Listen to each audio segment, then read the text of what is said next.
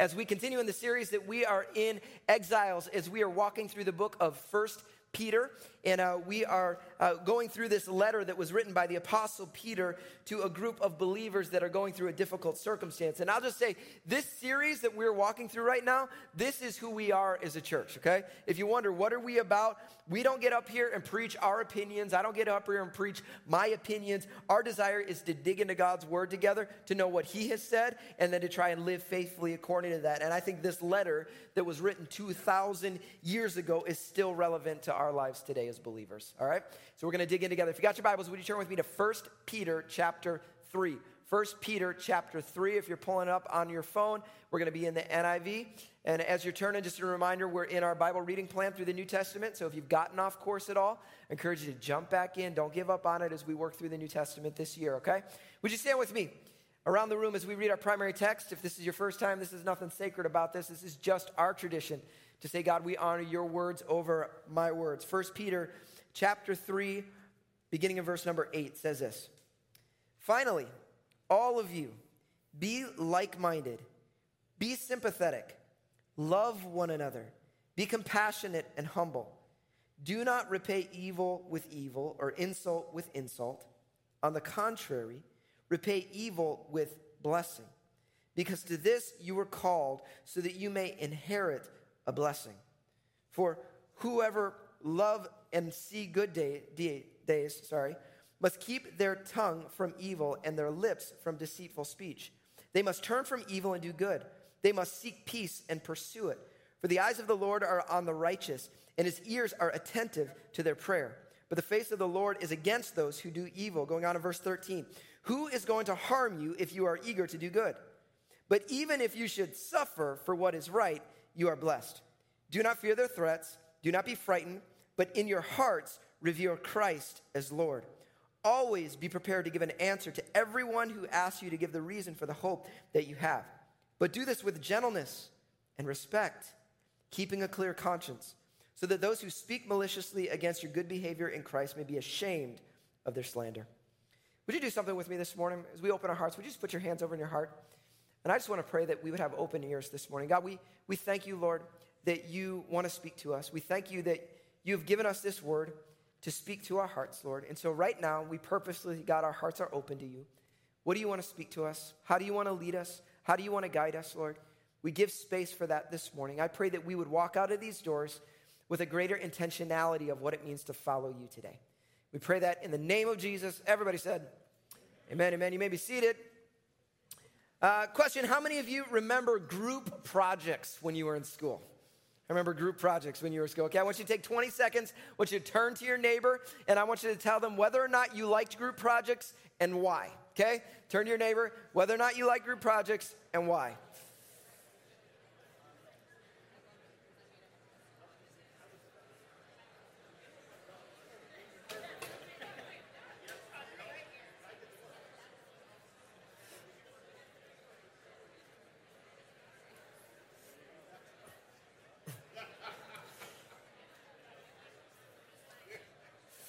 All right. All right, how many of you say you like group projects? Raise your hand.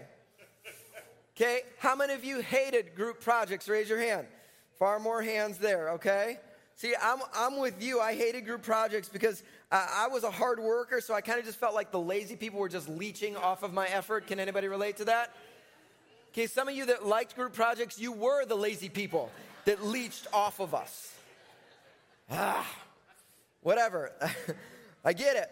But you remember when you would start a project? Remember that moment? Like they put you in a group, like you got your group project going on. There was always that moment because they'd usually put you in a group, but they wouldn't select a leader. And so you're just kind of in the group, and it's kind of one of those things you're feeling each other out like, who is somebody going to lead this thing? Are we in charge? How's this going to work? And I call myself a begrudging leader. Like I don't have to be the leader. Like I'm okay following. But in the absence of a leader, I'm happy to take charge, you know? And so a lot of times in those groups, I found myself like, nobody's going to lead. All right, let's go somewhere. Let's do something. And I get it because we all understand, and I understand that who's in charge is critical, right? Who's in charge matters. Who calls the shots matters. And this is going to become evident in the text that we're going to talk about today, okay? To give you a little context of the passage that we just read, remember, we're in this letter. Peter is writing this letter to a bunch of believers that are living in a difficult circumstance. And so he starts this letter with encouragement. Talks about this living hope that we have in Jesus. Talks about this inheritance that's held in store for us. He talks about this identity that we have in Christ. All this amazing stuff for a chapter and a half. It's all the amazing things. And then we get to a turning point in the book where he pivots. And he says, based on all the good things you have in Christ, now here's how you need to live. This is the response we need to have. And the pivoting verse is found in chapter 2, where he says this in 2 verse 12. He says, live such good lives among the pagans or unbelievers, people who don't follow Christ, among the pagans, that though they accuse you of doing wrong, they may see your good deeds and glorify God on the day he visits. And so then last week, we looked at the next section right after this, where he talks about this whole idea of submission. And we said this, that Christ followers choose radical submission. Christ followers do the same thing Jesus did. Jesus lived a heart of submission. He laid his life down. And that's what we are called to as followers of Christ. But then we get to the text today, and it begins with the word finally. Finally. And you need to understand that finally is connected back to that verse that says we need to live such good lives. Right? He's still connecting everything to that verse. And so he's gonna give us two thoughts of what it looks like to live these good lives. And they are motivated, these two things he shares are motivated by one core truth. And that's where we're going to start today. We're actually going to start with our big so what today, okay? And so I got a big so what, and then we got 2 points we're going to look at. But the big so what this morning is this. You must decide who is Lord of your life. You must decide who is Lord of your life, okay? You're like, well, that's a real churchy thing to say, Greg. I know, but it is the most critical thing you can ever figure out on this earth. Who is going to be Lord? Just like the group project in school, right? You have to decide who's in charge, because somebody's going to be in charge. You get the choice to decide who is going to be in charge. And it's cute to say, well, Jesus is my Lord. Jesus is my Lord, right? My Lord and Savior, Jesus Christ. It's a cute thing to say. Question, is he really? Is Jesus really the Lord of your life? Is he really the one who gets to call the shots in your life? Is that really what's going on? See, the phrase Jesus is Lord gets thrown around a lot. You ever watch a sporting event? You know, you watch a sporting event, the game goes on, and they got the guy who does all the amazing thing, and at the end of the game, they shove a mic in that athlete's mouth, and sometimes you hear an athlete say, I just want to thank my Lord and Savior, Jesus Christ. And sometimes that person, it's evident like they passionately love Jesus, but there are some times where the person who said that, you're like, yeah, I watched you for 2 hours in that game, and nothing about your behavior looked like someone who was submitted to Jesus, right? Right? The same thing can happen at the Grammys.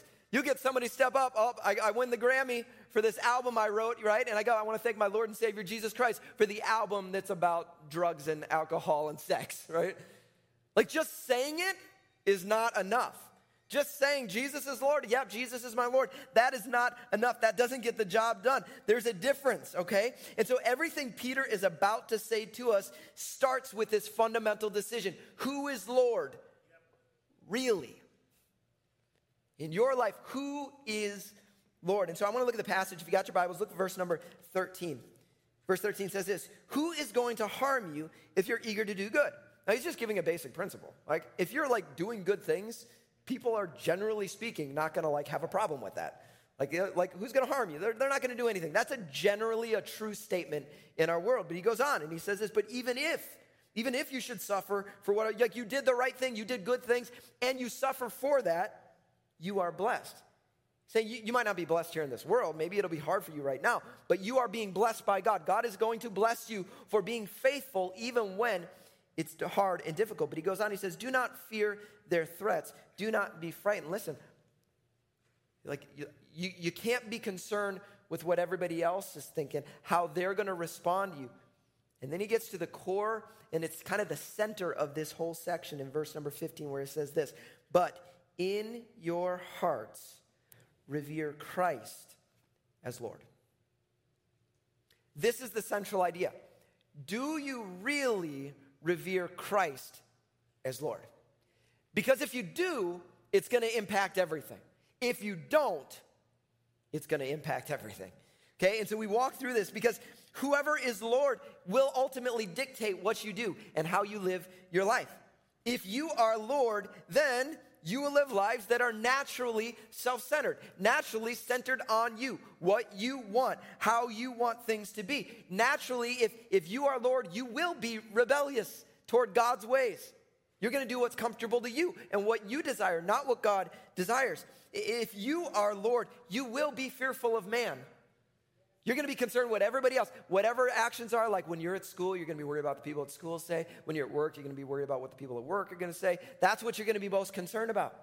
If you're Lord, right? I'm worried what everybody else, how are they going to respond? Are they going to like me? Is this going to be challenging? Is this going to have a negative impact on my future in some way? Like you're going to be fearful of man. If you are Lord, you ultimately will be unwilling to endure suffering. Because if you're Lord and it gets difficult to follow Jesus, you're like, I'm out of here. I don't need this. I'm not doing this. Like this following Jesus, it was supposed to be like good things, like good news, gospel. This doesn't feel good to me. I'm out. You will want to do things that are comfortable now. Because all of us want to be comfortable. I love lazy boys, right? I just helped my brother-in-law move into this house. He's got this massive couch that somebody gave him, and it's got like the legs that come up, and it's got vibrators inside. Like it's awesome. It's this big, comfy couch. It's so amazing. Okay, we love that feel. We want to be comfortable. If we're not submitted to Christ as Lord, then we're going to choose that over anything else. Say, God, I want to do what's comfortable right now. Okay, but if you revere Christ as Lord, then he gets to call the shots. He gets the power, I love saying it this way, he gets the power of decision-making in your life.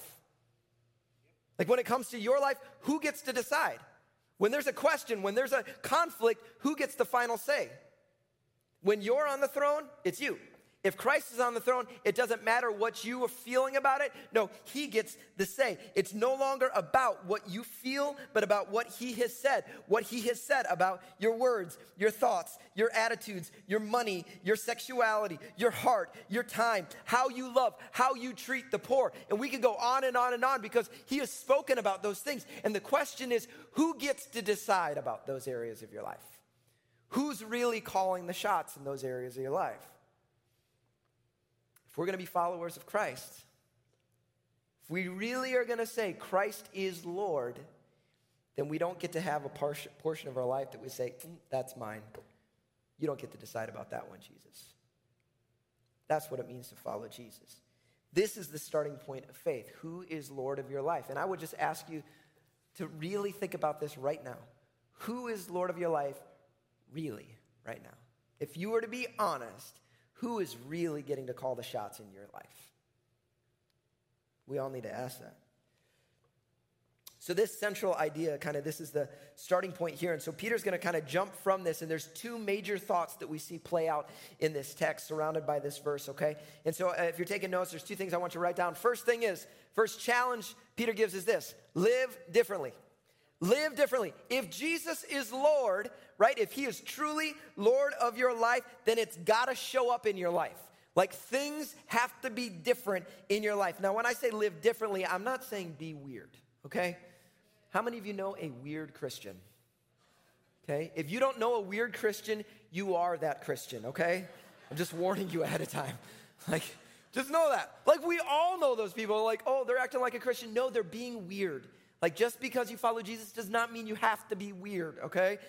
People wanted to hang out with Jesus. It wasn't that he was weird, all right? Okay? But we have to understand that we do have to look different. We can't look the same as everyone. If our Lord is Christ, then we must look different. Even non-church people understand this. Because what do non-church people say about church people all the time? They'll call us one word: hypocrites. Hypocrites. Why do they call us hypocrites? Because even they know that we should live different. Even they know that we have this calling, this standard, and that oftentimes we aren't living up to that thing, okay? And so we reckon Peter's saying, listen, you got to live differently. This is going to be one of those look in the mirror kind of messages where we say, okay, am I living differently? Is my life marked by Christ as it should be? And so Peter's going to dig into a number of different things. And what I want you to see is that we walk through the passage, there's two ways we have to think about this.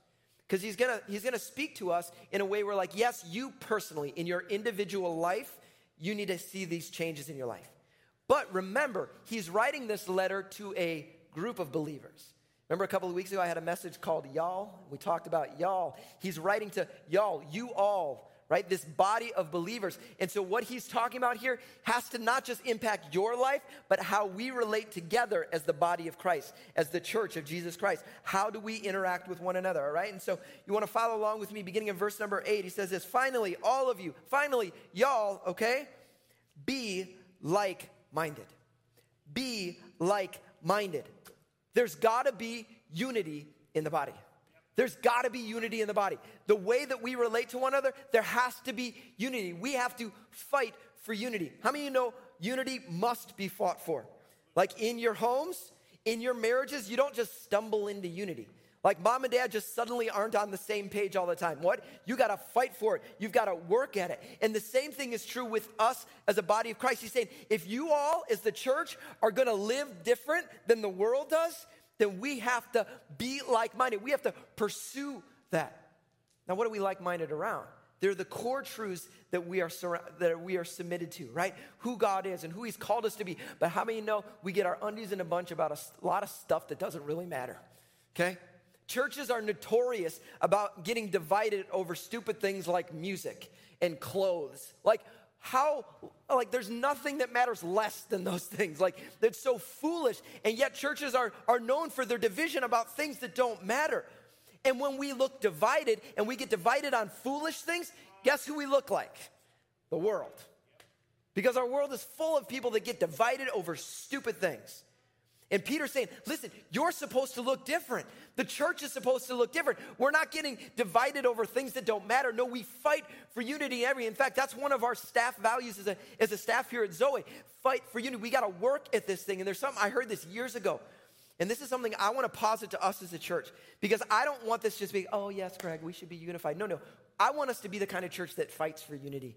Because the enemy wants to bring division in this place. He will. He'll use any means possible to divide us as a body. Okay? And I heard this phrase years ago where it said this, if it's funky, lean in. If it's funky, lean in. What do I mean? If you've got a relationship situation, you got something, maybe right now, there is somebody sitting in the room right now where things in your relationship are like, something's a little, I think they might be mad at me. I think I might be a little mad at them. What do we oftentimes do? I'm just going to ignore it and hope it goes away. How many know when you ignore things like that, usually it doesn't go away? Okay, same thing happens in marriage. There's something off. You're like, let's just pretend like that didn't happen. How many know that doesn't work, right? Like, no, we're going to have to deal. If it's funky, if something's off, lean into it. And as a body, if we're going to live this like-minded mindset and actually pursue unity as a body, it means when things get off, if there's somebody in this, some of you after service are going to have to go talk to somebody here because something's a little off and you haven't dealt with it. Go deal with it. Right? We're going to be the kind of place that pursues that we are like-minded, that we are unified in the body of Christ, all right? So he says, number one, we got to be like-minded, but then he goes on, he says, be sympathetic. In a couple verses, words later, he says, be compassionate and humble. So we not only have to fight for unity, that looks different, but also we've got to fight a callous heart. I don't know about you guys, but there's a lot of pain in the world. There's a lot of bad stuff that goes on in our world. And if you're like me, at times, it can kind of make you callous. Take a few hundred years ago, if all you really knew was about your own personal life and maybe the problems in my family or the problems, maybe in my community, you might know that. The good news of all the technology you have is we know all the problems in the world at all times. You know of every war going on, of every plague going on, every problem. You know about your elementary school, cousin who has cancer. You know about every problem that exists out there, right? Social media just throws it at you. And what can happen when you hear about all the problems all the time? Just get a little cold, get a little callous. And if you're like me, there are times where you see things and you see problems and you're just like, I don't really want to get involved in that. I don't want to get involved in that. You see somebody hurt and like, oh yeah, they're hurting right now. I don't really want to get involved though. Here's the things that we have to recognize as followers of Christ is that Christians are actually called to be emotionally involved with one another. I'm not saying that in some inappropriate manner. I'm saying the reality is, like, we're called to actually care for one another in a way that sometimes will affect our emotions. Like, where we're actually sympathetic to one another. We're actually compassionate to one another. We're actually serving selflessly. We're meeting one another's needs, right? We don't get to say, oh, well, I don't want to get involved. No, that's the body of Christ. You are literally called to lay your life down for one another, right? What did Jesus say? They will know you by your love for one another. The way you guys care for one another will be so radical, will be so different than the rest of the world. This unique body where you got all these people, like, there's nothing else that holds all this group together except one thing, Christ. Outside of that, we are all totally different with different stories, different backgrounds, different families, all those kind of things. Yet we're united in that. And the fact that we who don't really know each other that well, if we could truly have sympathy and have compassion for one another and serve one another and care for one another like that, that looks different. And the world begins to see that and say, wow, I want some of that. I want to experience something like that. That's what we've been invited to. So we go on, and he says, love one another. Love one another. That word love is phileo. Phileo, which means brotherly love. How many of you have a brother? How many have a brother? Okay. How many of you, your brother still likes to pester you? Okay. Some of you, okay. Okay, brothers are good at pestering. Yeah, I saw all the little kids had their hands raised right now. Okay. Like, that's not the kind of brotherly love we're talking about. The brotherly love that we're talking about is the kind of love that sticks with each other. It's the kind of love that defends one another. It's the kind of love that challenges one another. It's the kind of love that inspires one another. It's the kind of love that picks one another up when they're down. I don't know about you, but that's the kind of love I want in my life. Like, I want people that'll, like, go to bat if something's going wrong. Like, that will defend me, that will run after me, that will pursue me, that'll lift me up. Like, I want that in my life. My guess is you want that. And guess what? We live in a world that is craving that kind of relationships in their life. And if they could see that lived out in front of them, there is something enticing about the kingdom of God. Yep. Like, this isn't some stale religion that they're joining. No, I want to be a part of a community that looks like that. That's what he's inviting. But the question I want to ask is, when is the last time you loved someone in the body of Christ like that? We're really guilty. I don't know about you, but I'm guilty a lot of times of pointing fingers at the church. You know, it's easy to say, well, the church doesn't love like that. Question, do I love like that? Because I am the church. There is no institution out there that I get to deflect to. No, am I living that way? Are you living that way? A lot of us, we want other people to love us that way. Are we taking the step to care for one another that way? God's invited us into that. And when all of us begin to behave according to the values of the kingdom of God, guess what happens? We look totally different than the world around us. And that's something that's enticing to the world, okay? And so we go on, so he's given us all these encouragement. Peter gives us all these encouragement. Hey, there's things you can think about, be like-minded, be sympathetic, love one another, all that kind of stuff.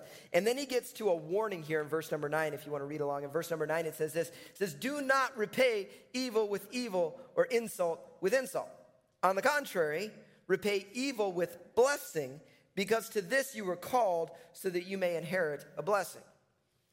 Say, listen, don't respond like everybody else does, okay? Don't be doing that. When I think about this passage, this responding insult for insult, I think of a video clip from the movie Night at the Museum. I want you to watch this real quick. I am not playing games here.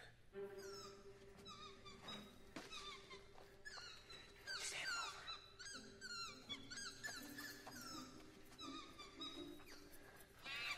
Easy. That's it, Dexter. Nice and easy, Dex. That's it. Ooh. Oh.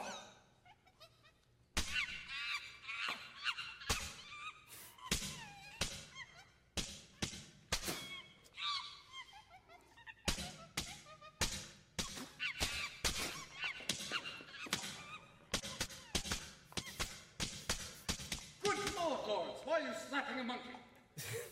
Teddy, this guy's been pushing me, and I'm sick of it. It's a ridiculous scene, but when I think about how we live, a lot of times we just look like a bunch of monkeys slapping each other. Like, don't we? Like we get insulted and we insult right back. And it's just this game back and forth. Whoever it is, some of your marriages, that's what it looks like, just insulting one another back and forth, right? Some of our families, that's what it looks like inside of our family. Some of you like, that's what it looks like at the office, just back and forth, just slapping each other over and over again. We don't respond as Christ would. We respond just like everybody else does. And so is it any wonder that why people look at our lives and they never ask us about our faith at all? They never even question things because there's nothing about the way we're living that looks different. And Peter's saying that's not how it should be. No, if you're going to be living with this great hope that you have, this inheritance, this identity that you have, then there has to be some evidence in your life that you are choosing to live differently. Do we do this perfectly? Absolutely not. None of us will live it out perfectly, but there should be some evidence that we live differently. And when we do that, we get to point number 2, which is be ready.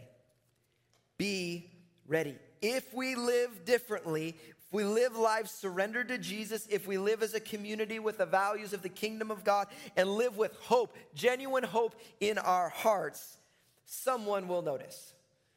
So be ready. Be ready to share what you have. Be ready to share this hope that you have received with the world around you. If you want to look at verse number 15, it says, "But in your hearts, revere Christ as Lord. Always be prepared to give an answer to everyone who asks you to give the reason for the hope that you have." Like, you got to be ready. You've got to be ready. This hope that you have, it should kind of pour out of you. There should be a sense like, this person has a hope that I don't have. I don't understand that. And you better be ready to share. Why do you have that hope? What is that hope? Do you have to have a 4-point sermon ready for that point? No. But you better be able to say why it is and be bold to do that. But it goes and gives a little bit more detail, and it says this. It says, "But do this with gentleness and respect, keeping a clear conscience, so that those who speak maliciously against your good behavior in Christ may be ashamed of their slander." I think there's 2 different types of Christians when it comes to this passage. There's one side of the spectrum, which is those who say, yeah, I'm gonna tell them why I have a hope. You get a hammer and just like whack people over the head with it, right? Make sure they know what I think. Like, okay, you've lost this whole idea of gentleness and respect in the journey, right? It isn't like we just come whack people over the head. This is good news. It should sound good when you're sharing it. If it sounds like bad news when you're sharing it, you've missed it. Okay? But I think there's another side of the spectrum, which is over here, which is people like, well, I'm just not going to say anything at all. I'm going to live a good life, but I'm never going to speak. I love the quote that says, I'm going to preach the gospel and when necessary use words. I think that's a great quote. But here's a little piece of information. You do need to use words, okay? Because if you don't ever preach, if you don't ever speak the truth, they'll never actually know. Okay, it isn't just a matter of it's living a good life so that when someone says, why do you have hope? That you have the opportunity to actually speak about the life that God has given you. To give a voice to what God has done in your life. If he truly is Lord, right? If he really is Lord, then you can with confidence say that my life is different. God has given me a future. And no matter what I face in this world, no matter what challenge I walk through, I know I can have hope. Right? There's something for you to share in those moments. When I say the word evangelism, how does that make some of you feel?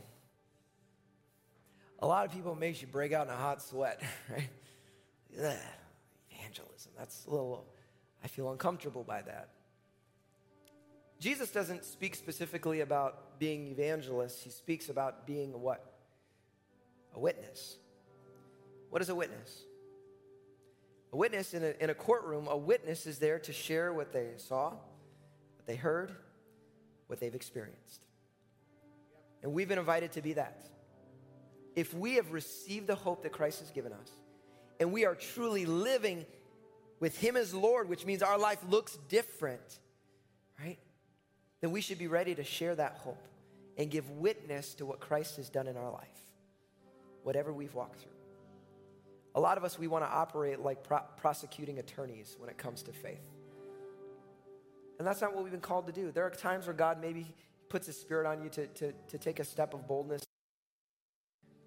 But at its core, we should be those who are bearing witness to the hope that God has given us. And it should sound like good news to every person who hears it, because it is good news to every single person. Okay? I know some of you are like, well, okay, Greg. All right, I want to live differently. I want to be ready to share hope. But right now, Greg, I'm in a tough season. So life is really hard right now. So when things are going better, that'll be a better season for me to talk about the hope that I have, right? Right now, it's not a good time. Here's what you need to know is the greatest moments for you to bear witness of the hope of Christ is in the hard seasons. It's when the garbage is going on. And some of you are there right now. You're going through a garbage season. You're going through a hard season. It's rough right now. You need to know that is the prime moment for the hope of Christ to reign.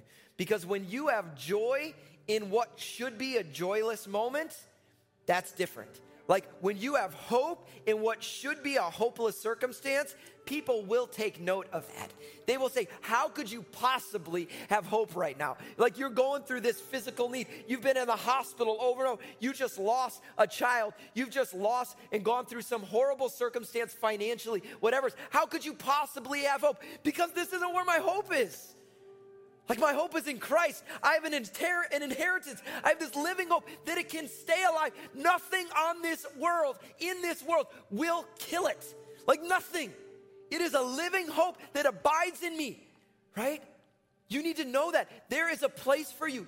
So for some of you right now, you're going through a valley moment and you're like, God, what possibly could come of this thing? How could any good come from this thing? Listen, live faithfully in the valley and God will use that to not only encourage your heart, but to encourage the hearts of those around you. It's a chance to speak his hope. I've watched people at the end of their life. As a pastor, I get invited to hospitals and sometimes those people are at the end of their life. And I've watched church people and good people at the end of their life. And a lot of them still have fear about death, still have insecurity about the future. They're just like, I don't know what's going on. You can sense it. But I've also been in the hospital room with people who Jesus is Lord. Why? There's joy in what should be a joyless moment. There's hope in what should be a hopeless moment. There's a confidence in Christ because he isn't some little addition to their life. He is Lord of their life. He is the foundation and the rock that they are planted on. And I've watched people in the bed that look horrible ministering to their nurses and to their doctors and to the people who are visiting. Why? Because they just look so different than everybody else in the hospital. Their bodies look ravaged, but their spirit is alive, right? That's what Christ has called us to. That we would come to a place where we would say, Christ, you're Lord. Whatever that means. You get the power of decision making in my life. You get to call the shots. Right? I choose to trust in you. And inevitably, when I do that, someone will notice. And I'm ready to share the hope that I have because it is not in this world. It's not a temporary thing. My hope is in you, Christ. Does your life look different? Are you ready? I want to close with a challenge this morning. And the challenge is just a question to ask yourself, am I living like Christ is Lord of my life? Not do I say he's Lord of my life, because it's easy to say things. I say lots of stuff. This one is one we have to live. Am I living like Christ is Lord of my life? This morning, there's some of you that you would say, you know what? This is the journey. This is the trajectory of my life, but I've gotten a little off course. There's a good chance to say, God, I want to come back to that. But there are some of you here this morning that maybe you've never truly submitted your heart to Christ. You've been a good church person, but you've never truly surrendered your life and said, I want to make you Lord.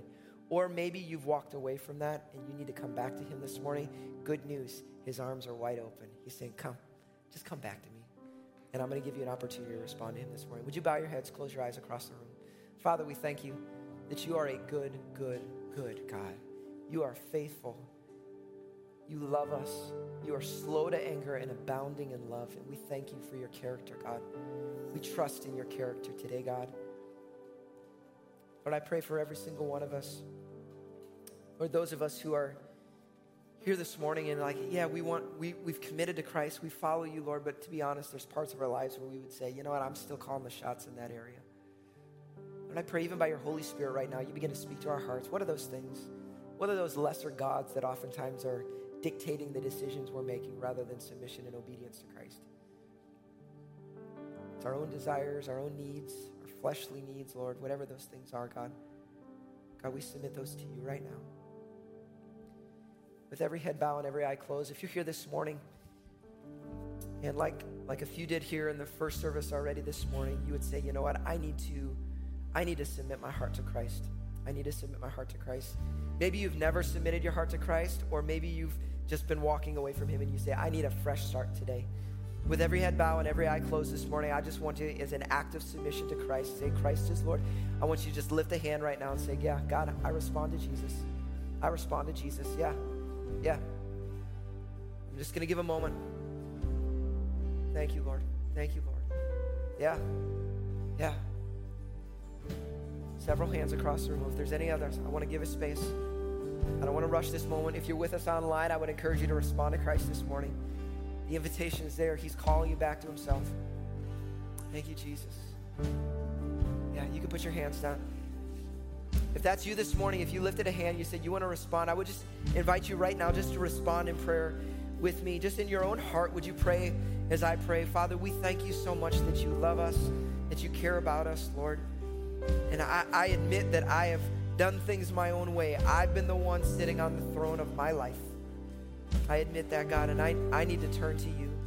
I believe in Jesus. I believe in his death and his resurrection. And I believe he's Lord, but he's more than just the Lord. God, I make you my Lord right now. And I ask that you would help me to live for you. Forgive me of my sins. Help me to live for you in everything that I do. God, that my life would be for your glory. Thank you, Jesus. Thank you, Jesus. If you're responding right now, just in your own heart, just say, thank you, Jesus, for new life. God, I commit my heart to you, Jesus. Thank you, Jesus. I invite you all to stand with me across the room. If you made a decision, there were a number of you that responded. I'm gonna have something for you in a moment, so don't go anywhere. But I'd like all of us just to take a moment to respond through this song. Can we just sing this song out as a response from our hearts, saying, God, we offer all things to you.